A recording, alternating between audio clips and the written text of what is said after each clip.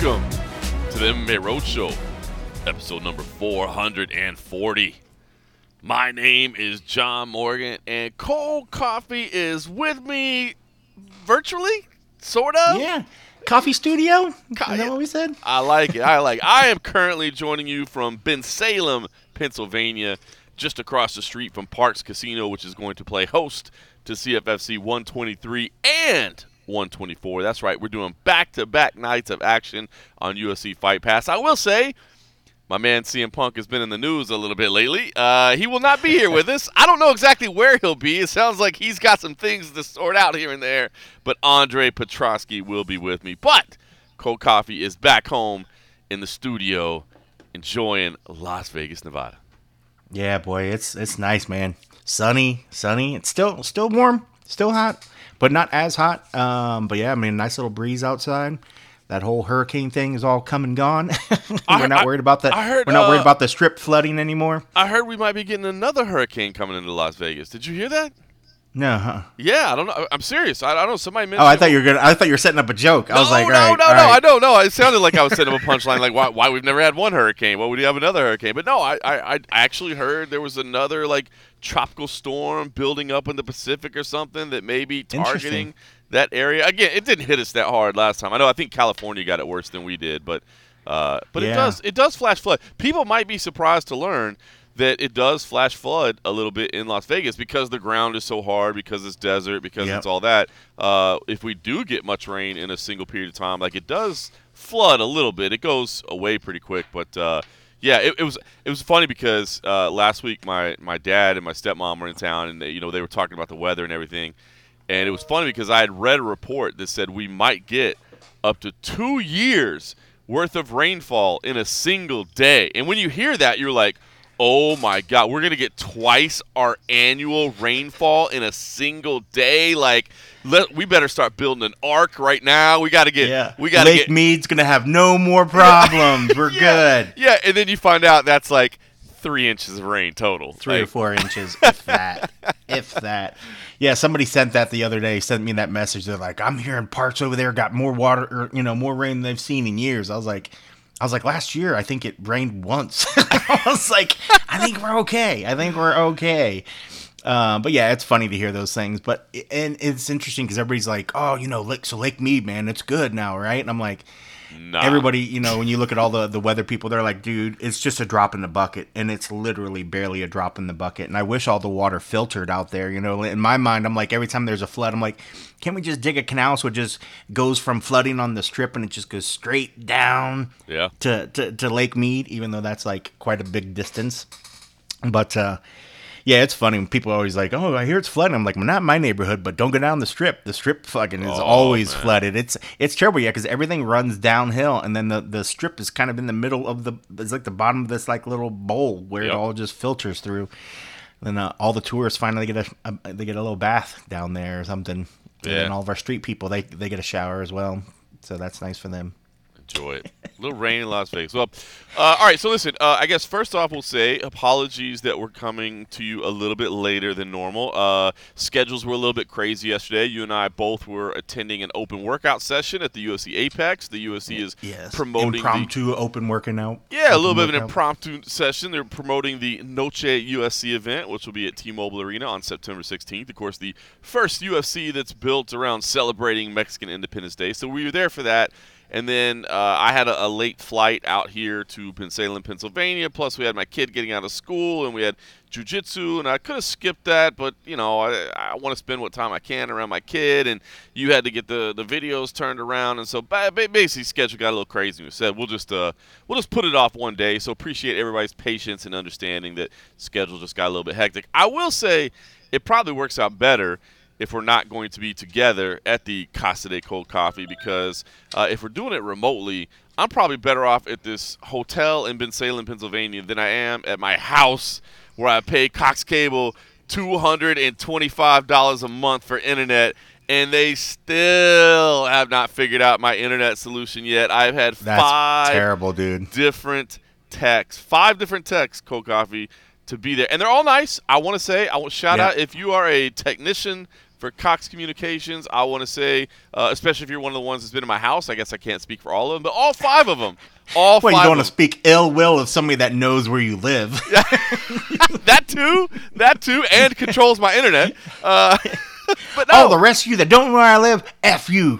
Y'all suck. Y'all suck. But the ones that made it to my house, y'all's good people. Y'all's good people. all 5 of them were very kind, very nice, very knowledgeable. But it's a situation where I think it's the equipment in my neighborhood. Like, basically, we've gotten to a situation 100%. where, like, yeah, maybe somebody was doing an upgrade, or they were working on something in the area, and but man, I can't even do, like, I mean, obviously, remote interviews are just kind of standard these days. I mean, you do a 10-minute call, a 15-minute call, whatever it may be, with whatever athlete, and I can't get through a single 10-minute interview without my internet dropping at least once, and I can't tell you how frustrating And it completely cuts out, or is it just the bandwidth drops? It's just Does it completely cut out? Yeah, the bandwidth drops enough that it cuts out. So if I'm on a video call or whatever, like, I'll just lose the video call, and I don't have to reconnect. It'll reconnect itself. Obviously, you and I for years have been using StreamYard as the program that we conduct interviews and stuff on.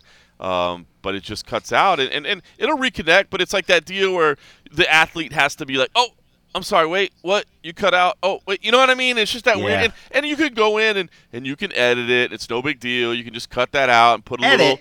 Yeah. Just leave it in. Who does that? Who does that? But it's just annoying, especially, again, given how much you pay. Oh, that is ridiculous, dude. That is ridiculous. I know that, and that's the times, like, we always complain, we're like, why can't these other internet companies? Because there's good internet in parts of Vegas. It's just not everywhere. Yep. CenturyLink's got fiber, which is cheap. It's just not everywhere. Have you tried, and I know we've talked a little bit about, have you tried using a VPN, connecting to a VPN, and then trying to connect? Like, have you tried doing what you're doing with another computer? No. Remember I told you what Cox was doing to me for a while until it kind of cleared up? Oh, They were throttling my computer. My computer right next to it was fine, but this particular one, they were throttling. I don't know if it's because I do a lot of downloading from videos every once in a while, but when I put it on a VPN and told it was like in Chicago or California, my speed ramped back up. That's trash. Turned the VPN off, and then it went back down. That's I was like, trash. They're actively fucking with me, So I still think it is probably hardware in your area. They just don't want to admit that they're either having issues with whatever. I mean, I think that's just the problem that eventually drives people away from Cox at some point, because they just don't admit their shit. But I mean, there's nothing wrong with your house. Your house is fine. It's not your internal infrastructure. It's just their stuff, but they just don't want to admit it, and that's what's shitty about it. And we don't, unfortunately, the way that Vegas is, it's not like every provider is in every area, so you're stuck with what you can get. Yeah. As much as people talk about, the monopolies with the UFC and the other stuff, like, when it comes to, like, cable companies and, like, power companies in most cities is a legit monopoly that we're kind of really having issues. But it's like, people want to bitch about other stuff. It's like, dude, we have to face this shit all the fucking time. It drives me crazy. It drives me absolutely crazy. I heard we may have, and you're closer to me now than you used to be, obviously. The new updated Casa de Cold Coffee, the palatial estate, is a lot closer to me. I mean, obviously, yes. I don't share the same type of grounds, but I'm in the different area. But I did hear that by the end of the year, we're supposed to have Google Fiber laid somewhere down to our area, which would be phenomenal. That would be nice. That would be phenomenal. Well, and it's funny, once another player finally does break into the area, watch Cox and everybody ramp up to move their fiber into these areas once they know that they're not the only player. Yeah, that tends to make people. That's the one good thing about competition. People want to gripe sometimes about competition, but competition does force companies to get their act together and start putting some shit together. I just think Cox is dragging their foot, man. They're just reaping in those profits, but whatever. Brutal. But yeah, that sucks, man. That sucks that you're still having to deal with that. I thought that was long gone. I didn't realize you were still dealing with it. Weeks, bro. Weeks. Five appointments. And they say wait a couple days. So we'll see. Hopefully by the time I get there. They're supposed to be doing some repairs in the area. So hopefully by the time I get back home. Have you tried telling them that you're besties with Dana White and see if they'll move mind it? Yeah, you're like, I was trying to have a conference call with my best friend, Dana White. You guys know Dana White? And he was commenting about how my internet kept dropping out, and I was like, I'm having issues with these Cox cable guys, Dana. Dana, do you have Cox cable, or are you able to get a different provider in your area? You're ridiculous. And see what happens then all of a sudden. Oh, Mr. Morgan, yeah. We're gonna send our other 5 techs over to your house. So ridiculous. All right, listen, we'll get into it. Obviously, a lot to talk about with MMA going on right now. I guess the first thing we'll just mention briefly, the open workouts that we attended. Raul Rosas Jr. was there. Daniel Zellweger was there. Natan Levy was there. All good Mexicans. All good Mexicans. Yeah, it was. We did all kind of laugh, right? Raul Rosas Jr., Daniel Zellweger make a lot of sense. They both hail from Mexico. And then Natan Levy was there, and we were like, why are you here again? Why are you here? But it worked out. But he was one of the funner ones. He gave a great interview, and I thought his workout was fun as well. It worked. It made sense because he had just had the gym beatdown with the anti-Semitic dude that he brought in, so that made kind of entertaining. How funny is that shit, dude? It's crazy. How can you believe that still happens?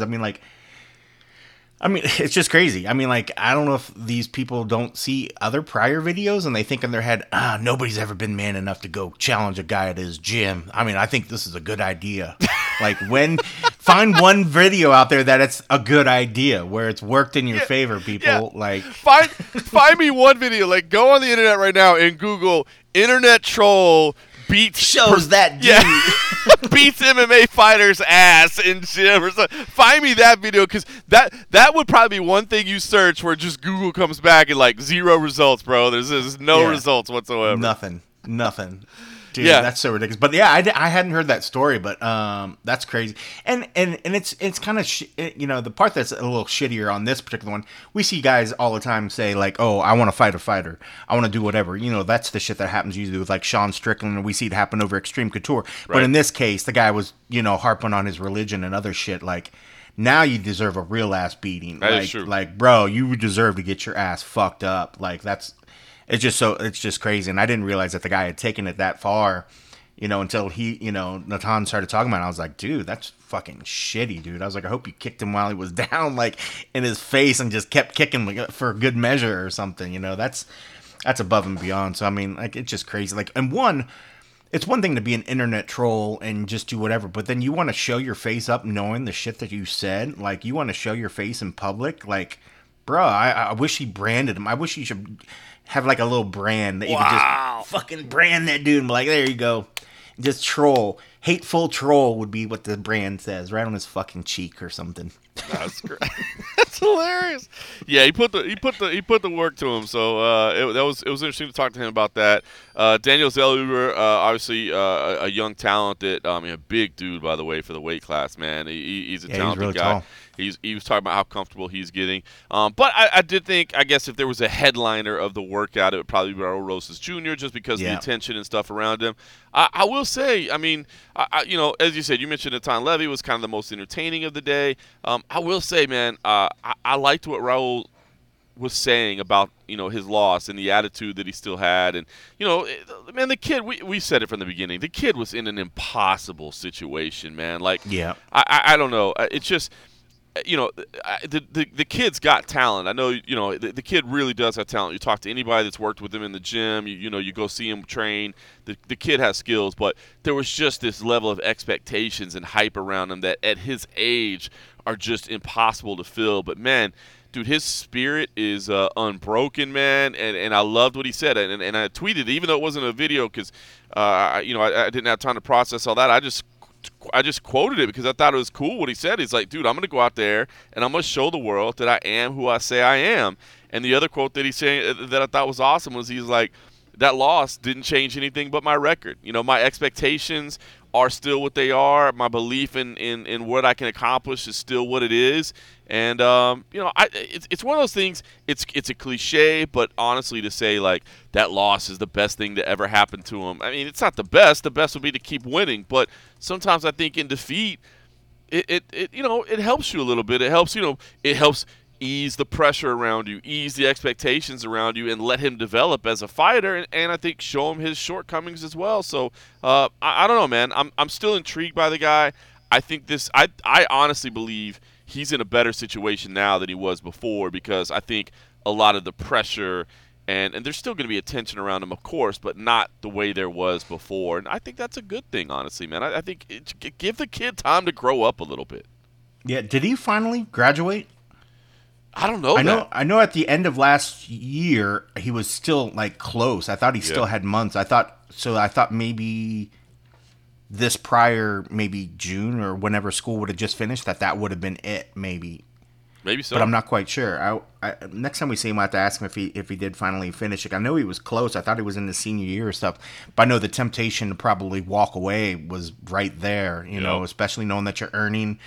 He was able to buy his mom a minivan, a nice minivan. You know, and now he wants to buy her whatever she wants or something. I love that. I thought that was a great story. But I was hoping the kid finished school. But yeah, I was just thinking about that because I wonder if he was, when he was talking about how it was so funny when the first time we saw him when he was, talking about being excited for like pizza day, and it just like takes you so far back. Like I remember, like who didn't get excited for pizza day, dude? Like pizza day was the day, And to hear it, I was like, "Oh my god, this kid is so young," but it was just so fresh, and it was just So kind of true. funny. It was honest, though. It was just him being honest. It was so honest, and it was awesome. I was like, "Holy shit!" He just going in there to fight, or I can't remember if it was right after we saw him fight. Like he was just fighting in the cage, and now he's talking about how he was excited for pizza day, and I was like, "They couldn't be the two ideas couldn't have been further apart from each other."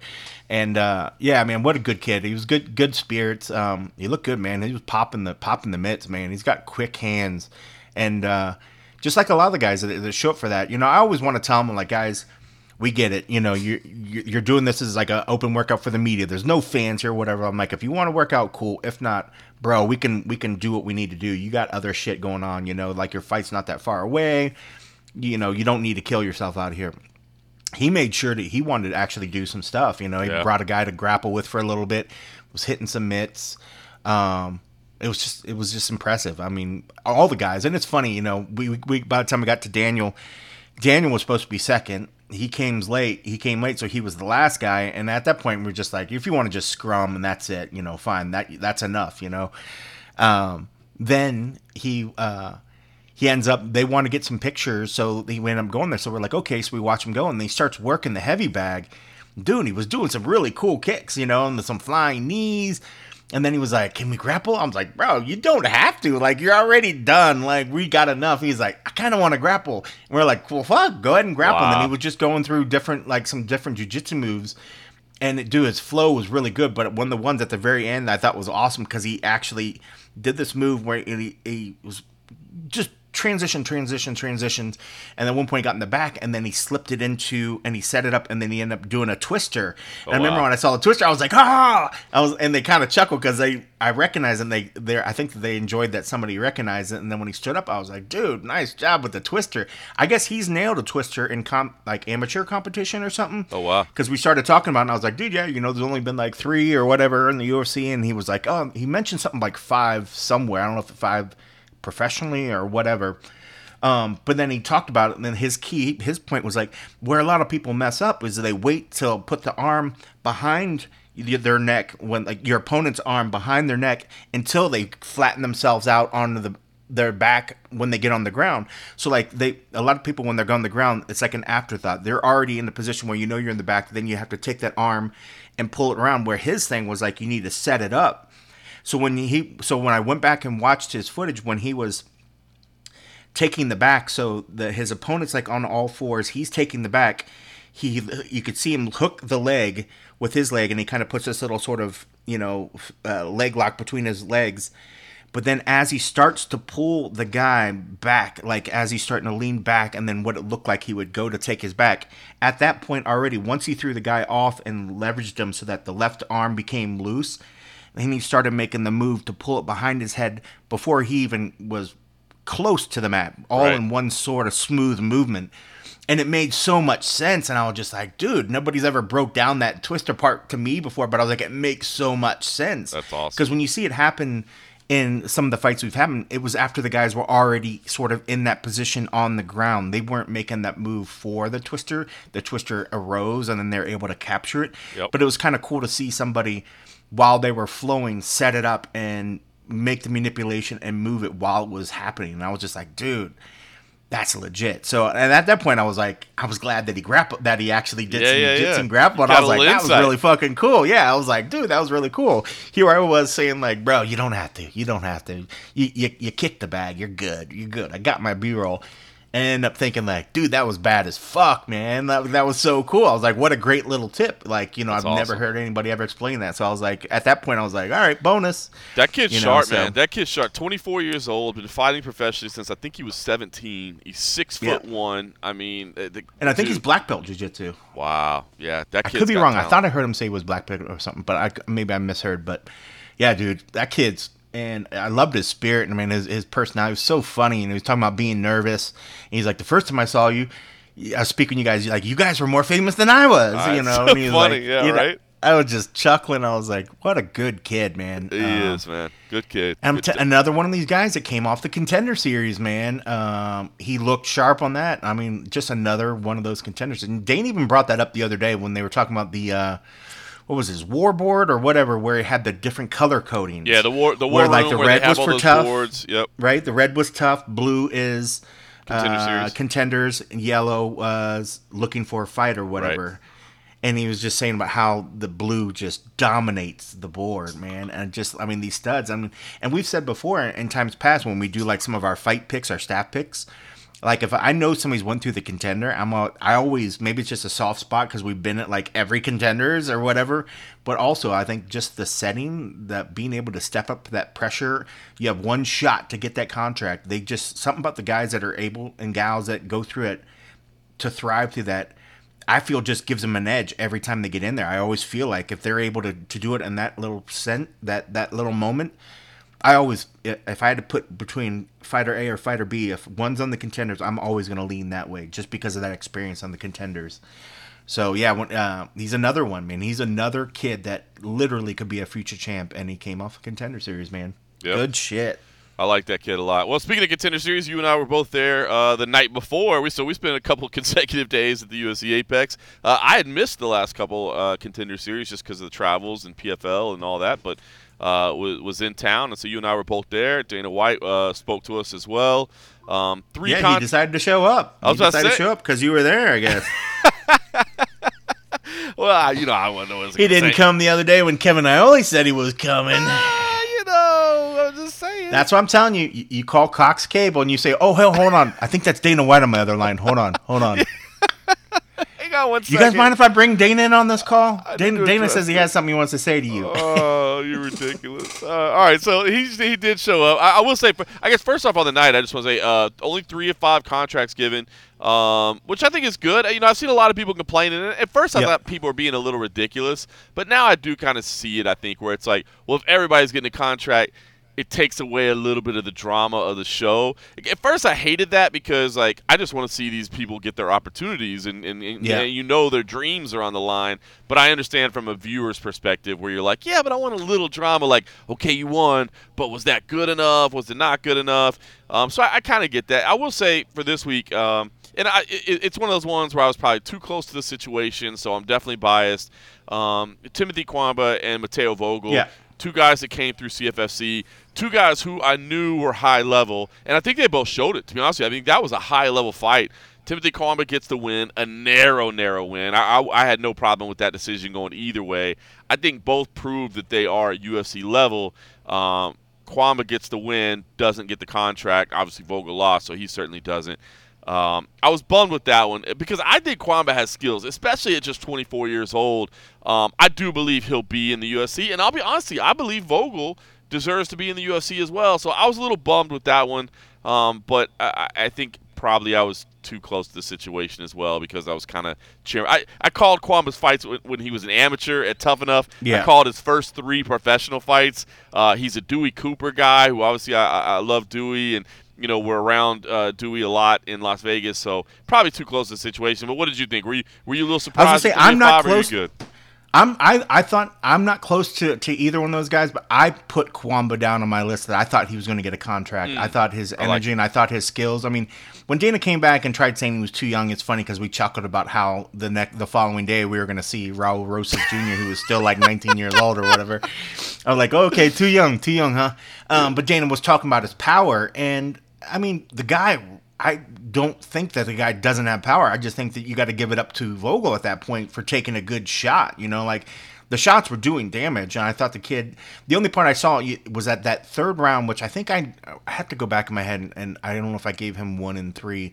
I thought he did. I thought he did more in my eyes. I picked him. Round 3 was when Vogel got on the back and when he got on the back. So maybe then I gave him the first two or something. You probably gave him 1 and 2. Probably gave him the first 2. Yep. But yeah, I thought he did enough, and I just liked the way that they went straight out and they went straight at it. And maybe that's because the weeks leading up to the first couple of weeks, we saw guys get the contract that didn't put half as much effort, but Dana in his mind was like, oh well, he was an underdog, it was this and this, or he's at that prime age, every once in a while he throws off the prime age every once in a while, and I'm like, bro, I never fucking can tell what's the prime anymore, because Dana's at some point he says some guys are like out of their prime, and I swear they're at the same age as these other ones that he says are in their prime.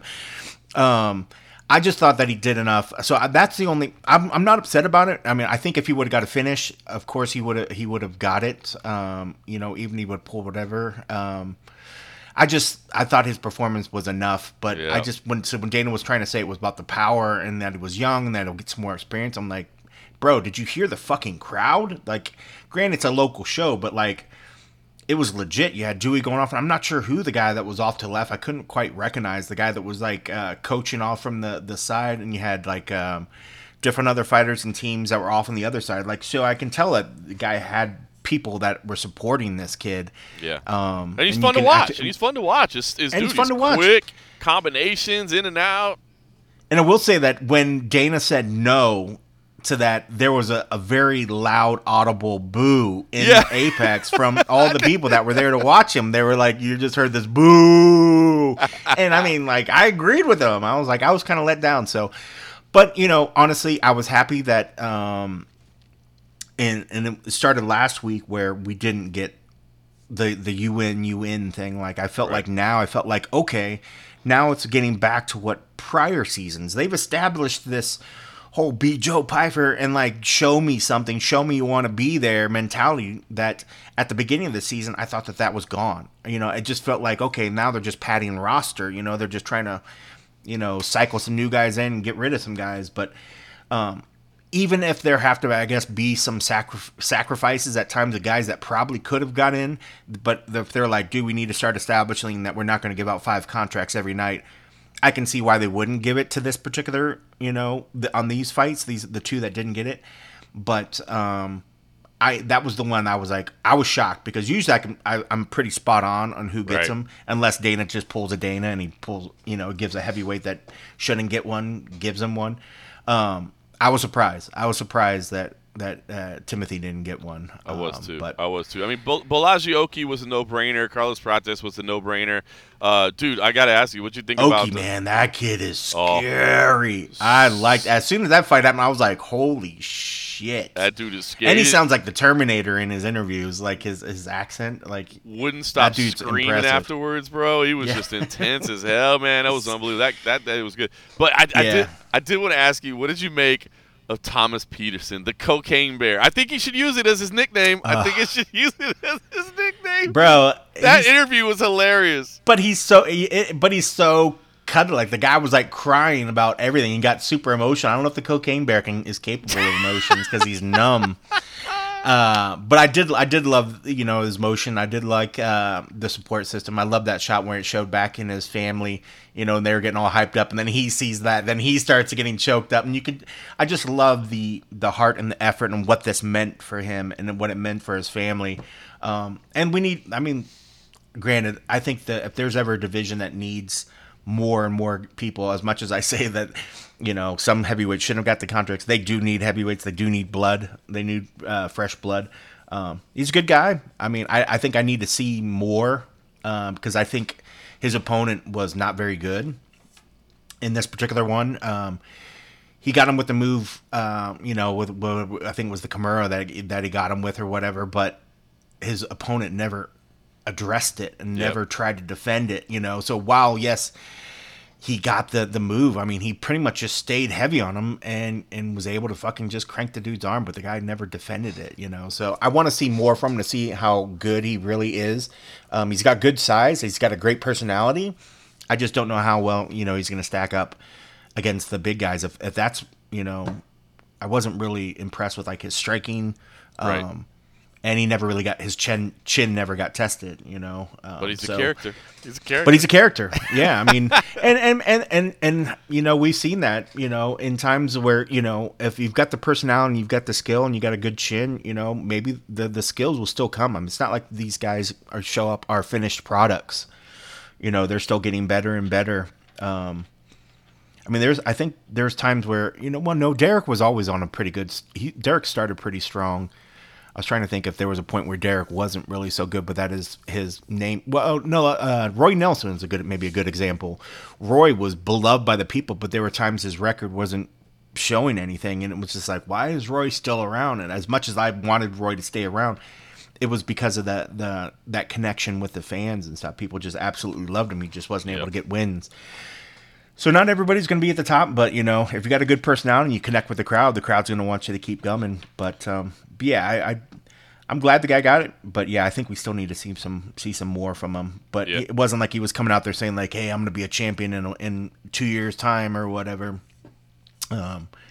Especially when you got like some of the new breed of heavyweights is just fucking crazy. It is. It's just ridiculous. It's not enough to just be big anymore. You can't just be big. You got to be big, but you got to be fast and you got to be powerful and you got to be fucking technical, man. I'll tell you what, though, it's interesting. So, you know, we always talk about how hard it is to find quality heavyweights. Prior to his addition, there are 38 heavyweights signed to the roster. That's it, just 38. That's crazy. It's crazy if you figure that 16 of them are ranked because you have the champ and then you have 1 through 15. So 60. There's only 22 non-ranked. That's ridiculous. Crazy. So you can make an impact pretty quick. All right, let's talk about. They need heavyweights then. I had no idea it was that little. It's that little. 38 That's on the UFC roster. I guess that would make him number 39, which is crazy.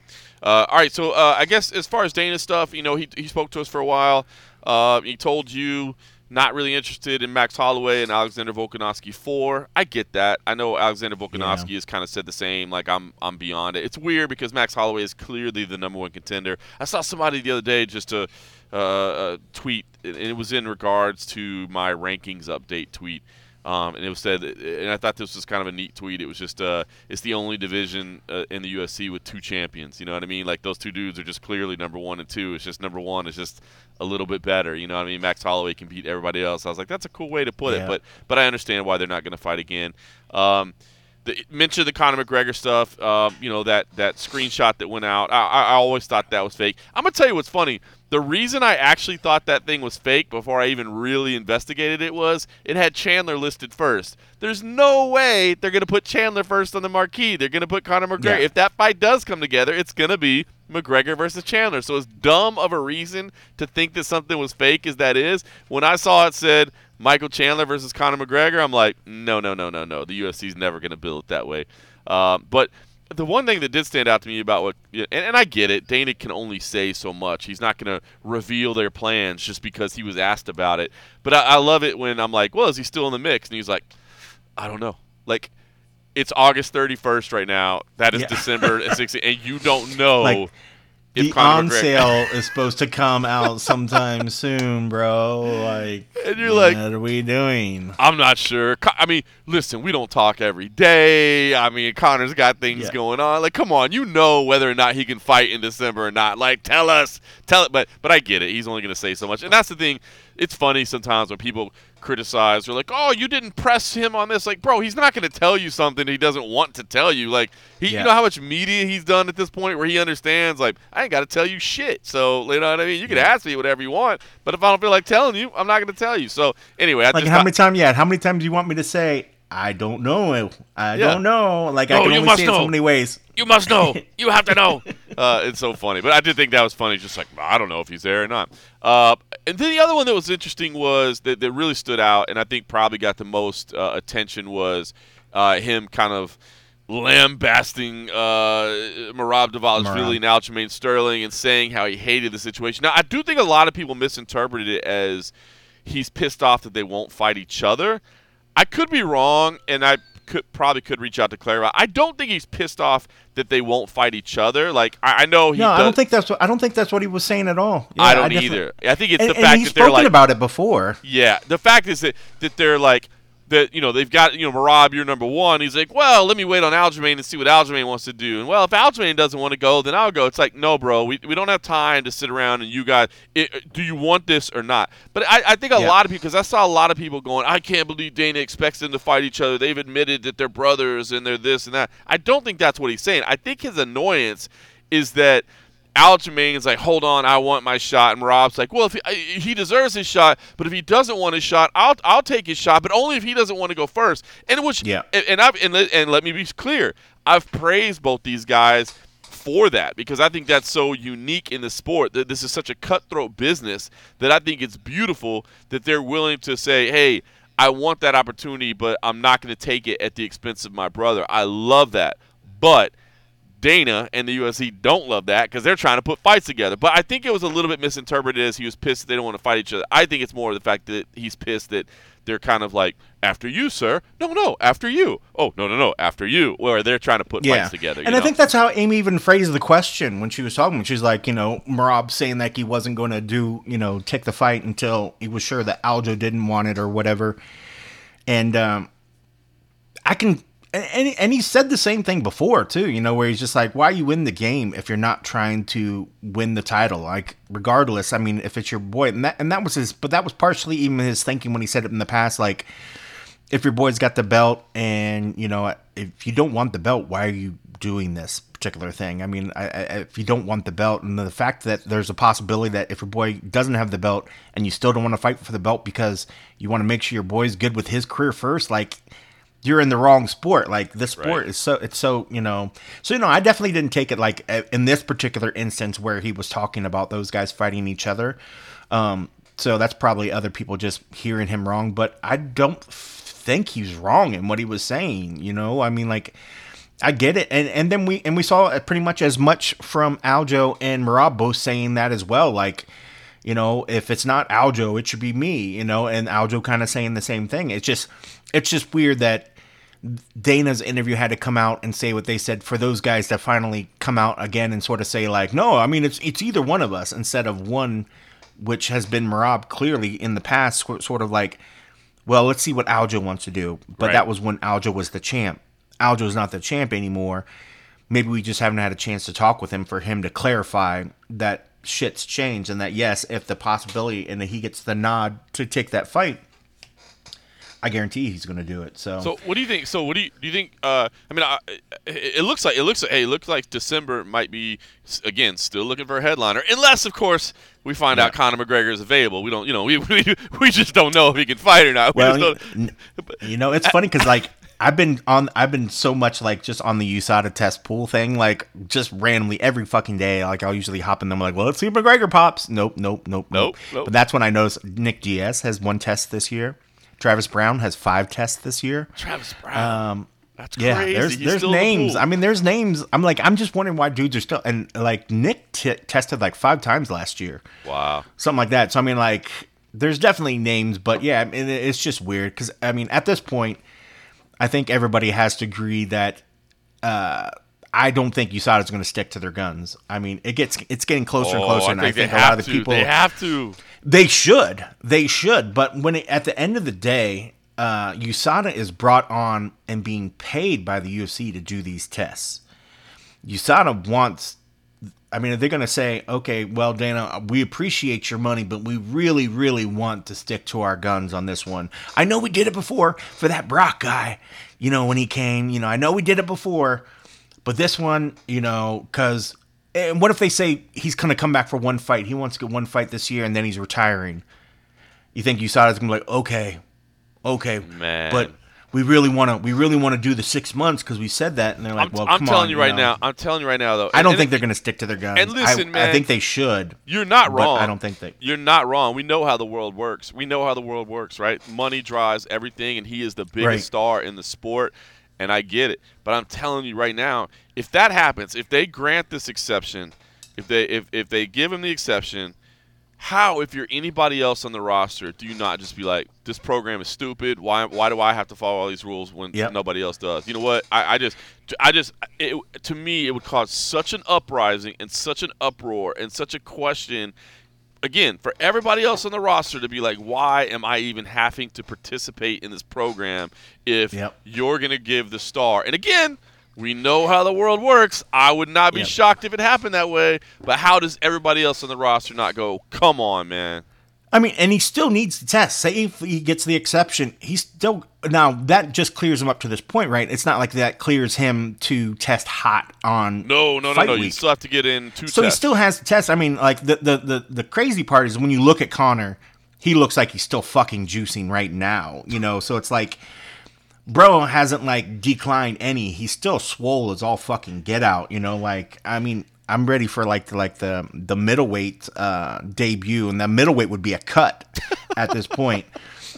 He's a big boy, man. Like he's still if at this point, I mean, he'd still be pissing hot, I imagine. So regardless, you know, even if he did get an exception, he's still got to have a clean, you know, fight that night, or he's right. Maybe he doesn't care because he's like, take whatever percentage you want. I'm still gonna get a huge fucking payday. But at least in this instance, you have a guy like, say it is Chandler. If Chandler's on the opposite, Chandler's like, I don't care.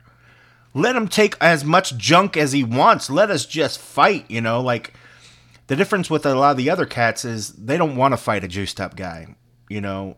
Chandler understands this is going to be the biggest payday of his career, and he's like, and there's the possibility that this fight is never going to happen. I think he realizes that when he signed up to do the Ultimate Fighter, he assumed, like we all did, that the fight was guaranteed. The fight's going to happen. Yep. As soon as the show wasn't even done, and we were already questioning whether that fight's ever going to happen. So at this point, I think he's just like, bro, just make it happen. I don't care. Like, dude, shoot him up the morning of. You know, like he just wants to fight. You know. It's true. And so, I mean, if two guys, but we see this in other aspects of in other sports where they don't use USADA, but you see the people that know what the fuck going on. You watch any, like, I'm guesstimating, this is my guess, watch a lot of these Russian fights by these Russian organizations. They ain't fucking testing anybody. And but the fights are great. Both guys get paid, and neither one of them are complaining. You haven't gotten a lot of press releases from the Russian Anti-Doping Association talking about suspensions being handed down. I mean, maybe they just don't have our email addresses or something. You're right. If they would stop trying to hack our website and would send me that email, I would much appreciate that. So ridiculous. So I mean, it is what it is. All right, well, let's say this. I feel like if December is going to happen, I don't think. And I think it could be a possibility. I just think USADA's not. I think USADA's going to give him an exemption. You know, but I think it's still going to be pretty hard for him to piss clean at this point because the bro looks like he's still full on cycle mode. Like he cycled the other day. Did you see that picture? I don't see all these clips, but I happened to see that Amy Kaplan posted Conor working on his bike or something, and he like starts the shot with like pointing at his fucking nuts and then up to it, and he's making this weird face. And I was like, what the fuck? How creepo is that? But then I was like, why, Amy, as a media member, are you posting this clip of a fucking dude and like his nuts? I know, I get it. It's Conor, but I was like, bro, what are you doing?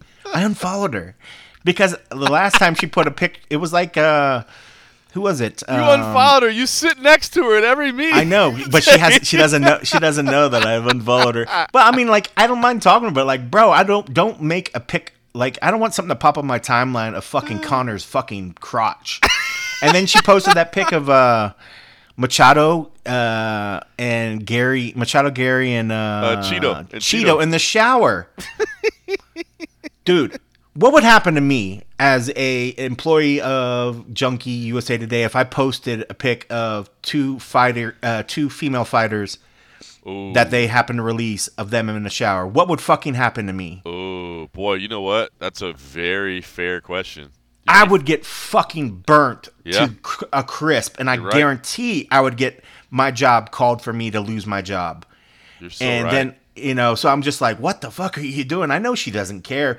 But for me personally, I'm like, I don't want to see that on my timeline. That's what I go back to. So I was like, dude, if you're going to keep posting fucking fighters, balls, dicks, blah, blah, blah, I'm like, I'm not going to fucking follow you, and that's just not her. That's anybody. Like, come on.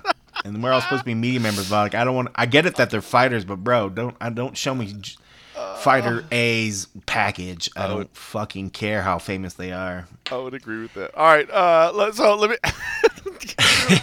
You threw me off. I was Did you not see that? Did you not see the Connor on his exercise bike? I did. It's probably on his fucking yacht too, fucker. I did see it. I thought it was a little bit weird too. I'm like so weird. Like, what was with his creepy face? Like, what is he doing? Before you posted it? Like, did you know? Like, it's weird. Like he was like,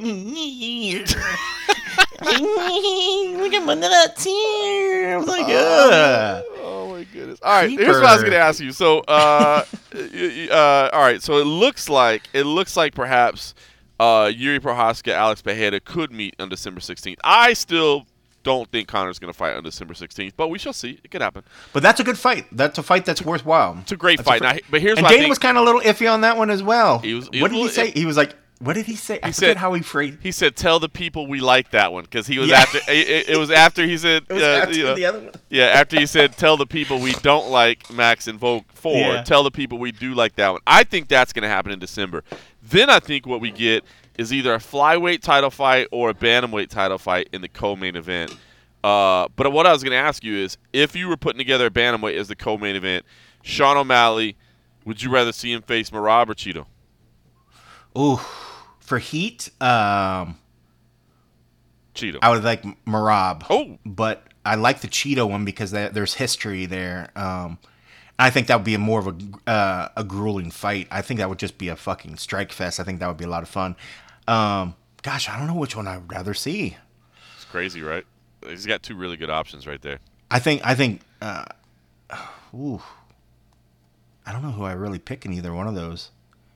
I mean, he made me fucking bite my tongue when I picked Aljo on that last one. I thought that was like a shoe-in. I was like, I mean, I like O'Malley, but no, man, Aljo's gonna wrestle him down. I'm like, well, Aljo did not wrestle at all. Nope. He wanted to make it a striking match. So I would like to see what Merab would do just for that payback. But I think when it came down to like the shit talking that week, I think Merab maybe he tries to talk a good game. I think the Cheeto would make. I think it'd be funner hearing the shit talk happen between the two of them. Just because Cheeto, when he talks shit, it's just kind of point blank, in your face. Like, oh, it is. It's just much more raw, man. It's just like you're like, holy shit! Like this guy would knife me if I fuck with him wrong. Like this dude would knife me in my neck 100%. Before I stepped away. 100%. Whereas Merab's like. He's like you feel like he talks shit and then he turns his back and he's like, hee, was that good? Like Cheeto looks fucking Cheeto's real with his shit.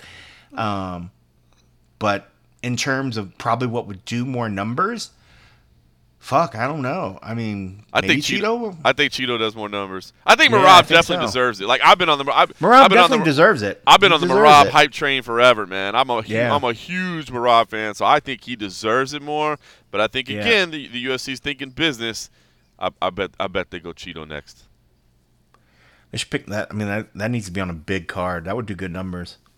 Yep. And it'd be interesting. I mean, it'd be interesting to see, even if they put, even if that wasn't the main event, it'd be interesting to see, a fight week, even if there was maybe another star, just to see whose star power, put his star power up against somebody else. If you put Sean O'Malley on that card, he's gonna help carry a card. But it'd be interesting if there was already a card that already had some like good name to it to see who the fans really pointed to. Like on a press conference or a media day or when they walk out, like who gets that pop, just to really test where his star power is against like another legitimate star. It would be interesting. Who was it? Jones that was talking really good of O'Malley recently.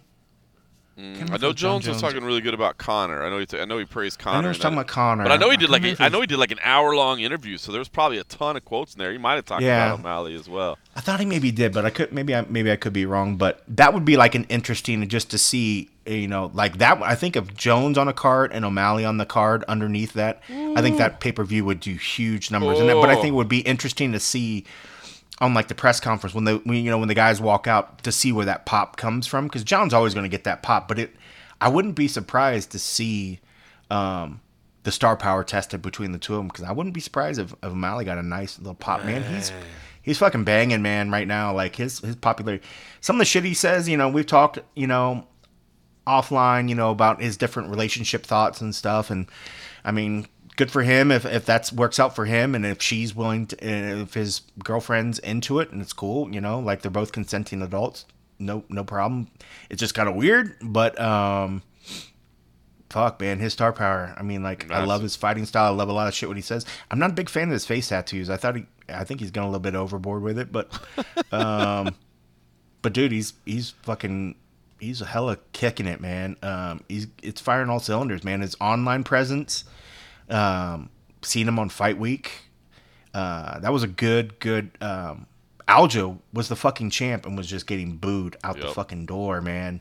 Like, that just says something right there. And I mean, like, even if it wasn't Aljo, I think, whoever's opposite of Malley right now is going to get booed. And but Cheeto's is somebody that somebody loves, and that's the kind of thing, like, who's going to fucking boo Cheeto? Like, Cheeto's always been 100% real. So if he shows up and he's walking out to the stage, for a press conference, are all the O'Malley fans going to boo Cheeto? Like, I would think it'd be like, you're a bitch, like, how are you gonna boo Cheeto? Yeah. You're just a fucking nut hugger at that part, at that point you're just like, O'Malley, please spit on me, like, what the fuck, dude? Like, how you gonna boo on Cheeto? I tell you what, speaking of things that Sean O'Malley says and things that Sean O'Malley fans say, I found out maybe Cheeto would get booed, because let me tell you something. I had the worst week of my life on social media this week.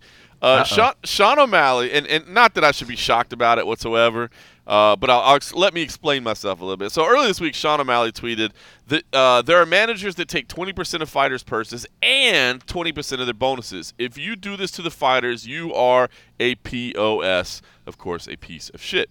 Now, is that what that means? I thought it was point of sale. I was gonna say it's not point of sale. You are point of sale contact. Yes. So I retweeted that and I said, managers should absolutely get a part of negotiated purses as well as any sponsorships they secure. I honestly think trainers should get part of any performance bonuses. Industry standards would be ideal so every athlete doesn't need to negotiate these deal points blindly. Now, immediately people start trashing me like, you piece of shit, you a-hole, how can you say this? You cover this sport and you're talking trash. Because they assumed what I was saying was rebutting Sean O'Malley and saying that no, fighters should be paying 20% to managers. They should be paying 20%. I was not saying that. And so I ended up in these multiple conversations. And it's one thing, it's funny because it was very frustrating to me, because if I have an opinion on something and people don't like it, I don't really care. Like, sorry, that's just my opinion. That's the way I see things. I have formulated my opinion because I have thought about these things and I have educated myself on this. And here's what I say. And if you disagree with me, I don't care. But here, people assumed I was saying Sean was wrong, and I wasn't. I was saying Sean was right. And what I was saying was, and again, and I did you reply back as such to say, like, guys, I'm agreeing with what he's saying? I did. I can see where maybe since you didn't say a percentage, that they assumed that you were agreeing with their ones, but as long as you went back and like said, like, bro, I'm agreeing with Sean. I did, and normally I would. So first of all, you're right. I will take the ownership of I probably could have, or I could have probably worded it better. Lesson learned. Maybe when you're a couple beverages deep and about to go to bed, don't retweet the discussion at that point. But just to clarify, and I did clarify with multiple people online, but I'll clarify to anybody that saw this and didn't see any of my replies to this. What I meant by this was, a manager absolutely deserves commission if they help negotiate your salary. That's their job. Yeah. That's what you're doing. That's why you're paying them to go negotiate your salary. So managers should absolutely get a part of negotiated purses. Anything they negotiate, they deserve their commission on it, as well as any sponsorships they secure. If they go get the sponsorship, they should get a payout of that sponsorship. Now, if you're representing a fighter and that fighter gets that sponsorship on their own, I don't believe you deserve any part of that. If you had nothing to do with it, that's theirs. 100%. They got it, man. You get none of that. And then go ahead. I was going to say, and then the next part I put, honestly think trainers should get part of any performance bonus. So there are some managers that do have contracts that say if you get a performance bonus because I represent you and that is part of your income for the fight, I do get part of that as well. And I do kind of understand that concept, like, hey, we win together, we lose together, that's how we work. But I honestly think for bonuses, if the fighter wants, I don't think the fighter should be, made mandatory to pay out any of it. But if they determine they want to pay out on it, I think a better thing to do would be to pay a coach, because that coach helped up your performance. And it used to be easier when they had like knockout of the night bonus, submission of the night bonus, because I used to think if you get a knockout of the night bonus, you should probably cut off some money to your striking coach. If you get a submission of the night bonus, you should probably cut off a little bit of money to your grappling coach because they helped you get there. But again, I don't think any of that should be mandatory. Ironically, it's that concept right there that led Dana White and the UFC and the Fertittas to giving the backroom bonuses, the locker room bonuses, because what they wanted was to say, hey, fighter, this is your money. Don't tell your manager about this. Don't worry about this. This has nothing to do with your manager. This has to do with us. Now, over time, people have come to hate those locker room bonuses and hate the way that pay structure is done. But that's why it was done,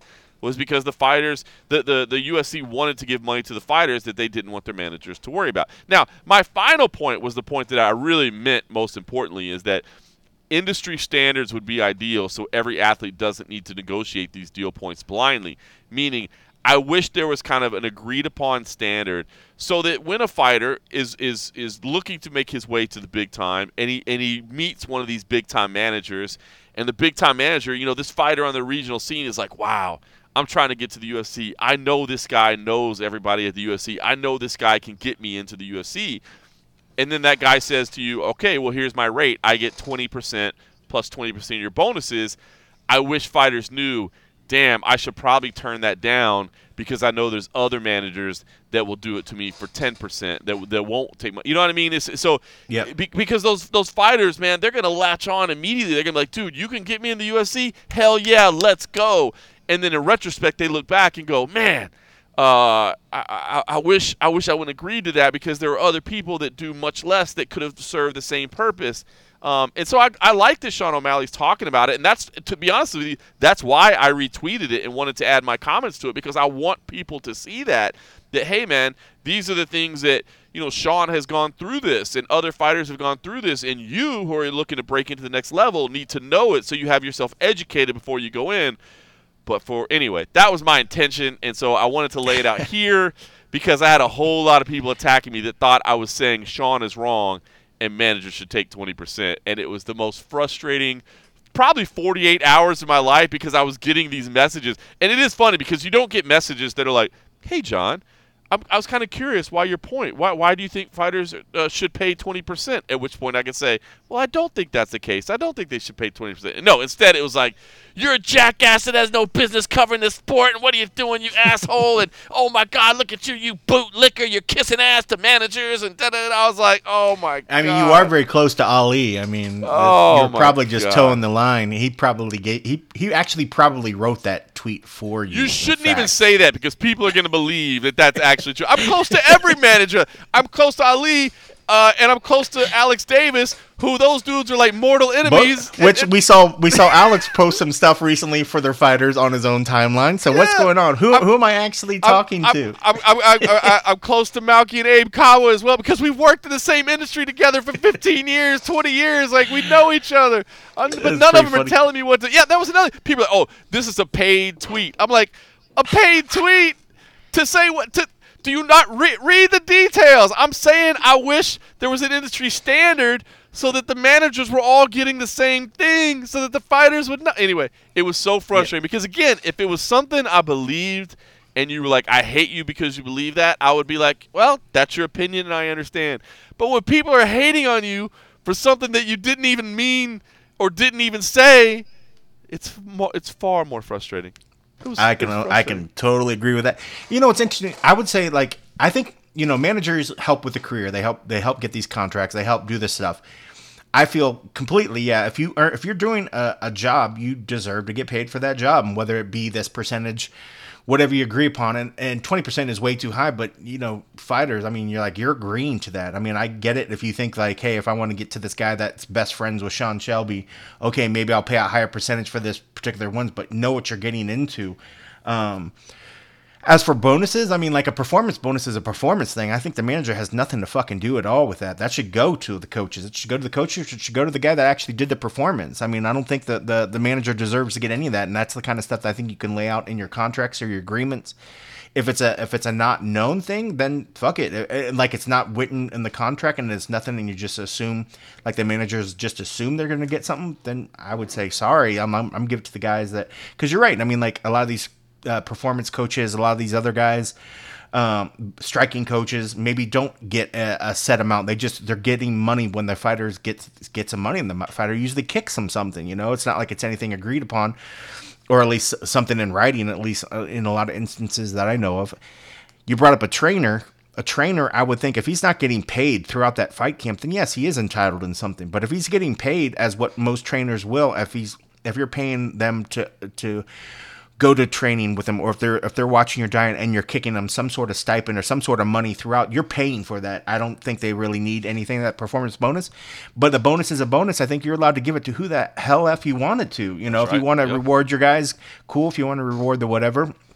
But I definitely don't think that should be underneath the manager's purview. Like you help get that contract, which it says that you're going to get a percentage of my win bonus.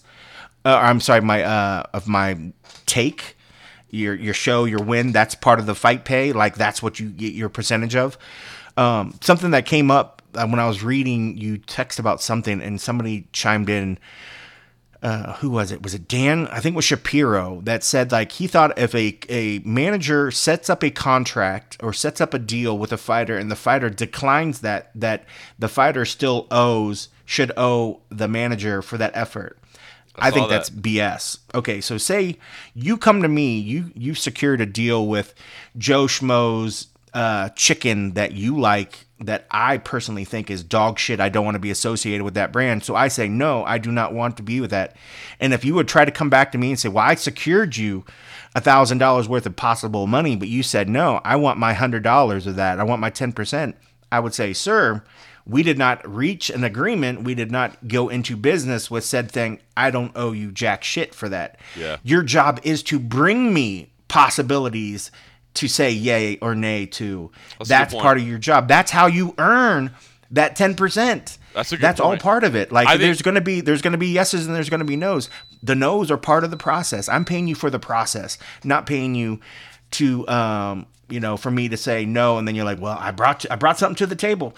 People can bring a lot of shitty offers to the table. I'm not supposed to pay for all the shit I don't want to associate with. That's it. That's a great point. So I don't think anybody should be paying anything for something you don't accept and you don't rep. That's not part of the deal. Because the work that you're doing is part of why I'm paying you in the first place. So there's going to be yays and nays, just like a real estate. Like if you had to pay every time a realtor showed you a house and you're like, nah, I'm not feeling that. Well, sorry, I showed you the house. You got to give me 7%. It's a great point of the thing. Like you're spot on. You're spot on. And it's funny because at that point I had been abused so much. I was probably just happy to hear something positive and didn't even think about it. But you're right about that. I mean, it's an interesting conversation. I can see where there's the point to it. But when I was thinking about it, I was like, you can't fathom. I mean, like that just makes it way too easy for the manager to bring bad offers to you and then expect the fighter to pay for it. Here's what I would say, building on that, and I think you just brought up a great point, and I think I agree with you wholeheartedly. So I'm on your side of this. Here's what I might say: if I, as a manager, bring you a deal and you agree to it and we sign to it, and then you default because you don't follow the terms of the deal and we don't get paid on it, you still owe me what the That's rate. different, right? Yep.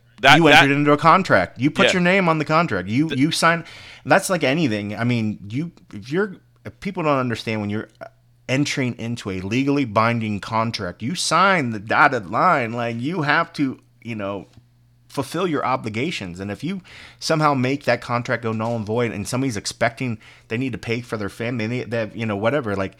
Sorry that you changed your mind, but you signed the dotted line. That's why, I mean, they just got to be smart. I think that's probably with anything, just education and understanding. I mean, I'm not a businessman, so like I know a lot of that stuff can be very overwhelming. Fighters are I'm sure a lot of fighters aren't businessmen as well. They're just trying to work on making their body as good and as technical and they're working on the skills, not everybody can be good at everything. That's why you lean upon smart people, managers, and other people, and you expect them to have their best interest for you. You want to make sure you find that person that's going to take care of you and educate you along the way and explain the situation so you understand what's going on, so that you don't do bad things. You don't enter into contracts that you can't, Right. honor and other sort of things. But on the same sense, don't just get some dude that obviously is about him getting his commission and not giving you the best opportunities for what you want to need, what you need. And somebody raised the point too, it sucks that, it's almost like to get your foot in the door, we all see the same managers. We all see the same people that are opening the door. And a lot of people feel like they have to go that route. And I'm not sure that that's quite the case. But man, one of the biggest phrases, that's always out there, it's not what you know, it's who you know, and that it's unfortunate sometimes, but I wouldn't let fighters think that they can't break into the door unless they're underneath one of these big managers. But understand that people do go to them because they are able to negotiate some pay. But honestly, if you can't fight, your way out of a wet paper bag, it doesn't matter.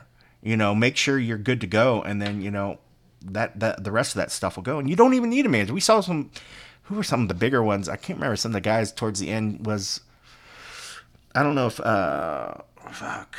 I'm trying to think. We had some big fighters, I swear, in the UFC that at one point were very vocal about how they stopped using a manager and they wanted to do it on themselves. I don't know if Bader was one or if somebody else. I remember some of the bigger fighters were just like, I'm not going to use a manager. I'm going to do it myself. Like it can be done, but maybe they felt like they needed to get into the door. Well, look, it helps to get in the door. There's no question about it. Just because somebody falls out, that person, that manager is on the game. Unless you're a guy that's, it does help. There's no question it helps.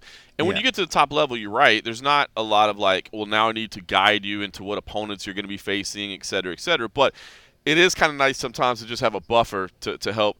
You don't have to tell the company no. Like let them play let the manager play the bad guy. Let them play the bad guy. Let them play the bad guy. And I saw a lot of people 100%. in that conversations that I was having because of that tweet. I saw a lot of people saying like, yeah, but these managers aren't doing anything. They're not actually negotiating. I'm like, well, dude, if you feel that way, if you're an athlete and you feel your manager isn't negotiating, then you need to walk away. Like they work for you. You don't work for them. Always remember that they work.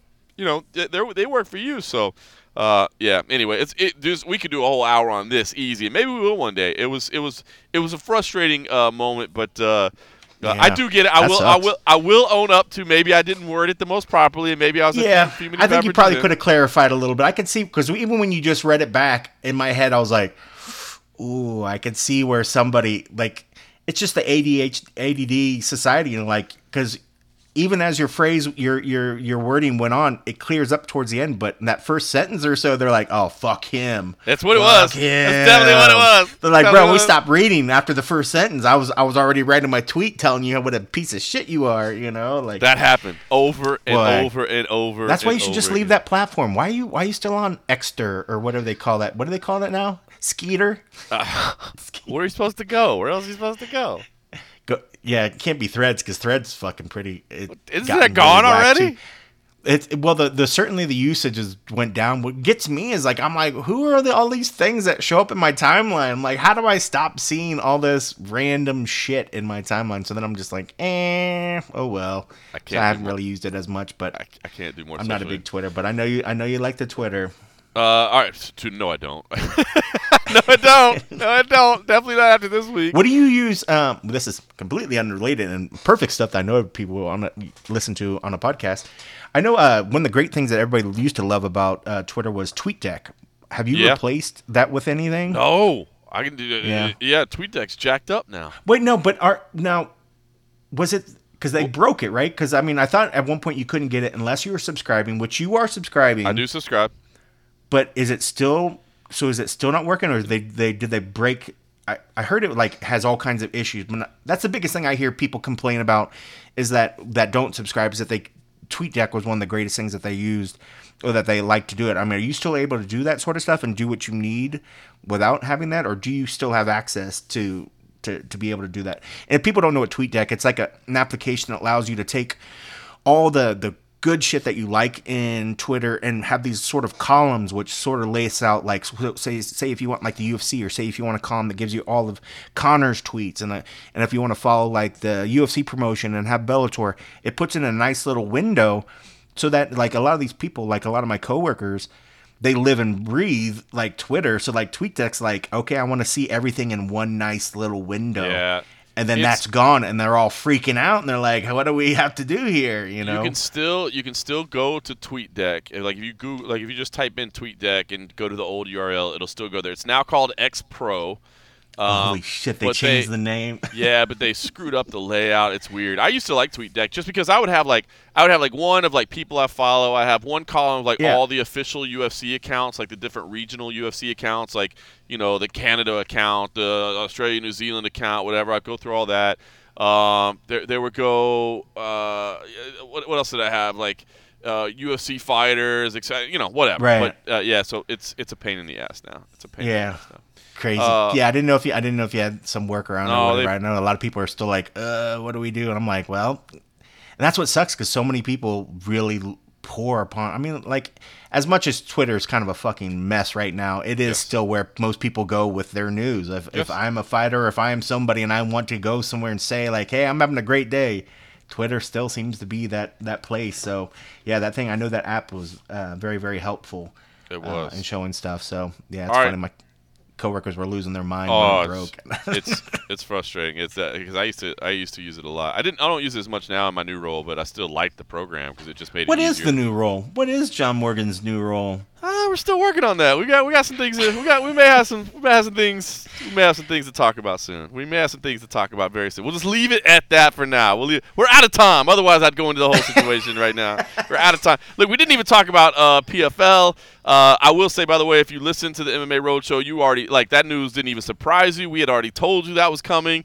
I guess the big news is we already told you the investment was coming. We already told you all that. I guess the only big news would be the first pay-per-view they do next year will be there in Saudi Arabia, which that actually is kind of, I think, a good thing, because we were all like, how is this thing going to make money? You've got to pay Francis Ngannou. You've got to pay Jake Paul. You've got to try to sell pay-per-views. Well, guess what? Saudi Arabia is going to pay for all that, and they don't care. So, do they have a location? In Saudi Arabia, I don't know. I mean, like I don't Riyadh know. or something. I'm sure. I'm sure Riyadh.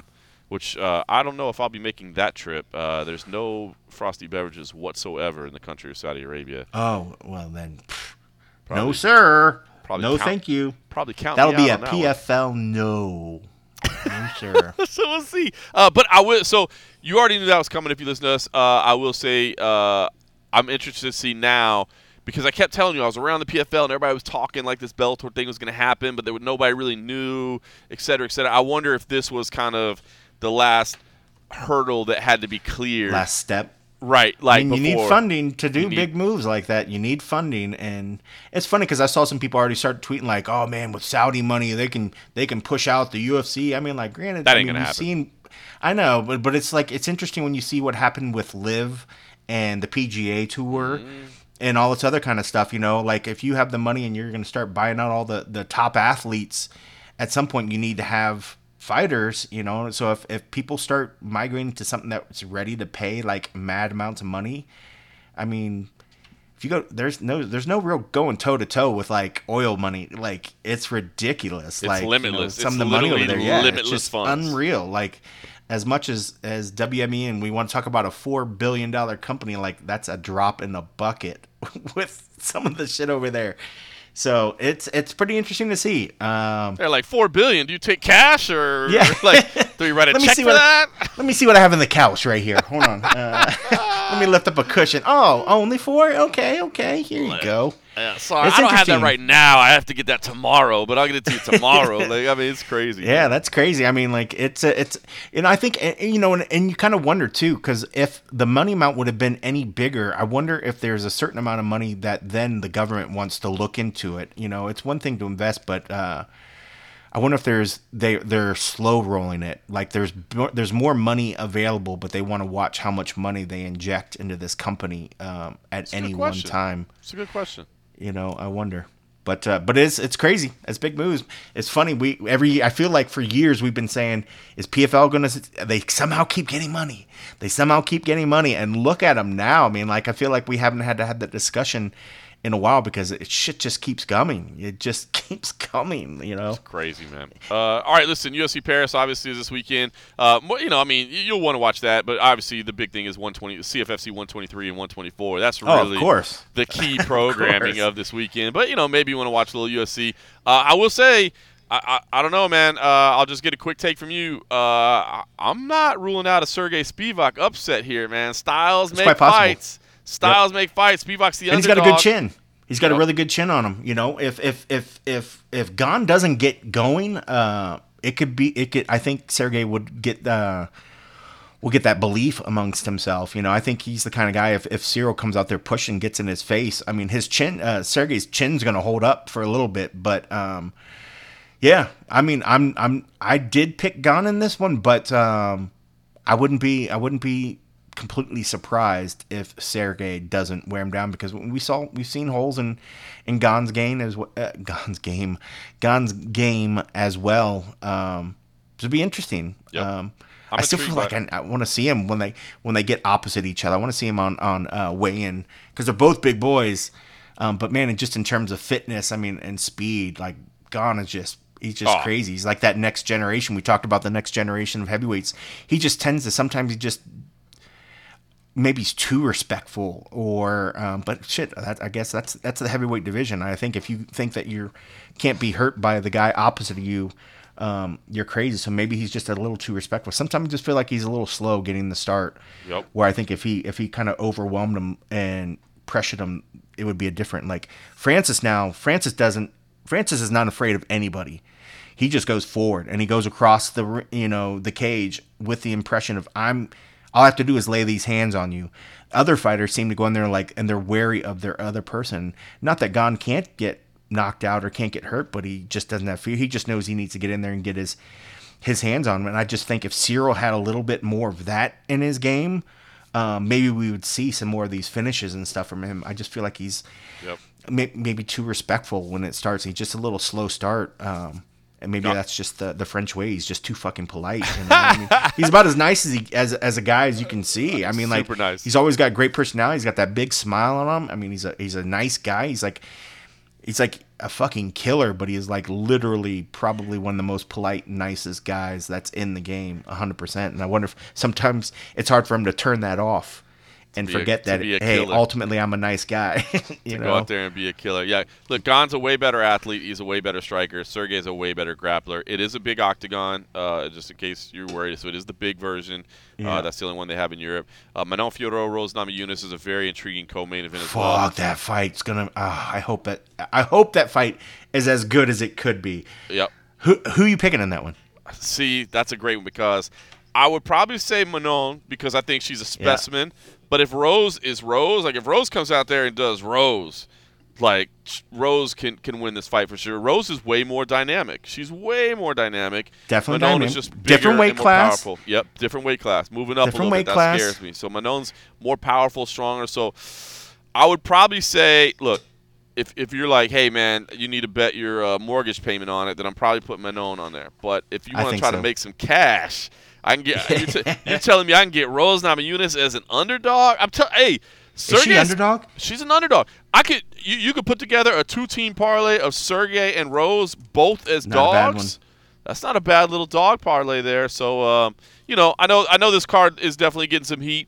Obviously, it's a very Eurocentric card. A lot of changes to it last minute. A lot of French fighters on there. But those top two fights I find incredibly intriguing. So there's only 3 fights that don't have a French fighter on them. Yeah, and that's crazy. It's crazy. That's very heavy. Good to see it but grow. I mean, like Paris. I mean, it's in Paris, man. They should be rewarding these guys, just like when they're in London. It has a lot of London guys. And yep. I'm trying to think. Are there any? Yeah, Rose is the only American on the card. That's wild. Yeah, it's pretty cool. That's wild. So yeah, like you said, it's a very European card, very over in that side of the world. But yeah, that fight, I'm probably more excited for that fight than the actual main event. Yeah, I'm excited. I think just because I just in terms of, I think Manon, we've been talking about her for a while as being the potential of being a future champion and having the skill set. And Rose, man, this is like one of those fights where people, like, not that I'm counting her out, but I did pick Manon. But I think this is the kind of fight that Rose, she has that talk to herself as she's walking out to the cage, and she could definitely pull it off, man. Especially if she can get a hold of her.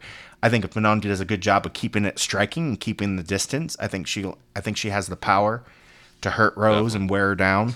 But man, Rose, it'd be interesting. It'd be interesting to see. I mean, Rose. She hasn't been in the spotlight as much as she used to be, and I think this is one of those fights that really kind of, sort of sets the roadwork of what's left for her in the UFC. So it'd be interesting. With a bad showing here, I mean, I wouldn't be surprised if Rose eventually, in the next year or so, just decides to go on her happy way. Yeah, because she has a love-hate relationship with competing. Yeah, you know what I mean. That's the best way of putting it. Like every time it doesn't seem like she likes being there. Right. But pays but she's the amazing. bills. But she's damn good at it. She's so good at it. It's like why not do the thing that I'm absolutely fucking great at? She loves martial arts, but she doesn't love competing in a cage fight and all the stuff that comes along with it, the media, the pressure, the et cetera, et cetera. But I think she'll train forever. Kind of like a George St. Pierre. 100%. Like that dude's like George St. Pierre is 100%. never going to stop training. You know what I mean? But Right. he's like, but I don't want to do this part of it anymore. So I'd love to see her make the transition that we've seen a lot of these fighters that go in and start doing like stunt work or like get into films. I don't think she'd want to do like main roles because I don't think she wants to be in front of the camera. But I mean, with her athletic ability, she'd be badass and at that stuff. I think she'd be a fucking incredible stunt person, man. I think she would be fucking great, and she could make good money and be able to just kind of do her thing, and then have a gym off to the side or something. Yeah, that's great. Look, you should go consult with her. Well, as much as me and her talk, like next time I talk, I'm like, Rose, let me tell you about what I think your future should be. We actually call her Rose. When we hang out, we're so tight. We call her Rose. Rose time. Rose. Oh, too funny. All right, but make sure you tune in to CFSC 123 and CFSC 124. In fact, I got to wrap this up because I got to go down for our weigh-ins here in just a second here. What time is that event? It'll be so we got different times both nights. I think we're going a little bit earlier on Saturday because we're going to be like right after. So Friday night it'll be main card at 9 p.m. Eastern, 6 p.m. Pacific. So make sure you tune in for that on Friday night. Yeah, on Fight Pass. And then Saturday, I think basically we're going right after the conclusion of the UFC Paris. So watch UFC Paris and then lead right into us, which does mean, by the way, I'll probably be a little bit late with the and a half episode for everybody over at patreon.com/the MMA Roadshow because I think we're going live immediately after that. So probably I'll have to get through that commentary first and then come back and wrap up everything all at once. So we'll definitely do that. Appreciate everybody for, being patient with us. As we said, we had kind of a crazy schedule, but, maybe we were better today. Well, and if we remember, these used to come out on Fridays. That is true. Right? Pretty soon we're going to be coming out on Monday afternoon, man. We just keep moving these things up. But anyway, appreciate everybody. Obviously, we're always going to deliver. We have not missed a single week of fresh new episodes since the day we launched this thing. So we always appreciate you tuning in more than anything. Yep. The episodes might be fresh. We might not be, but the episodes will be fresh. The episodes are always fresh.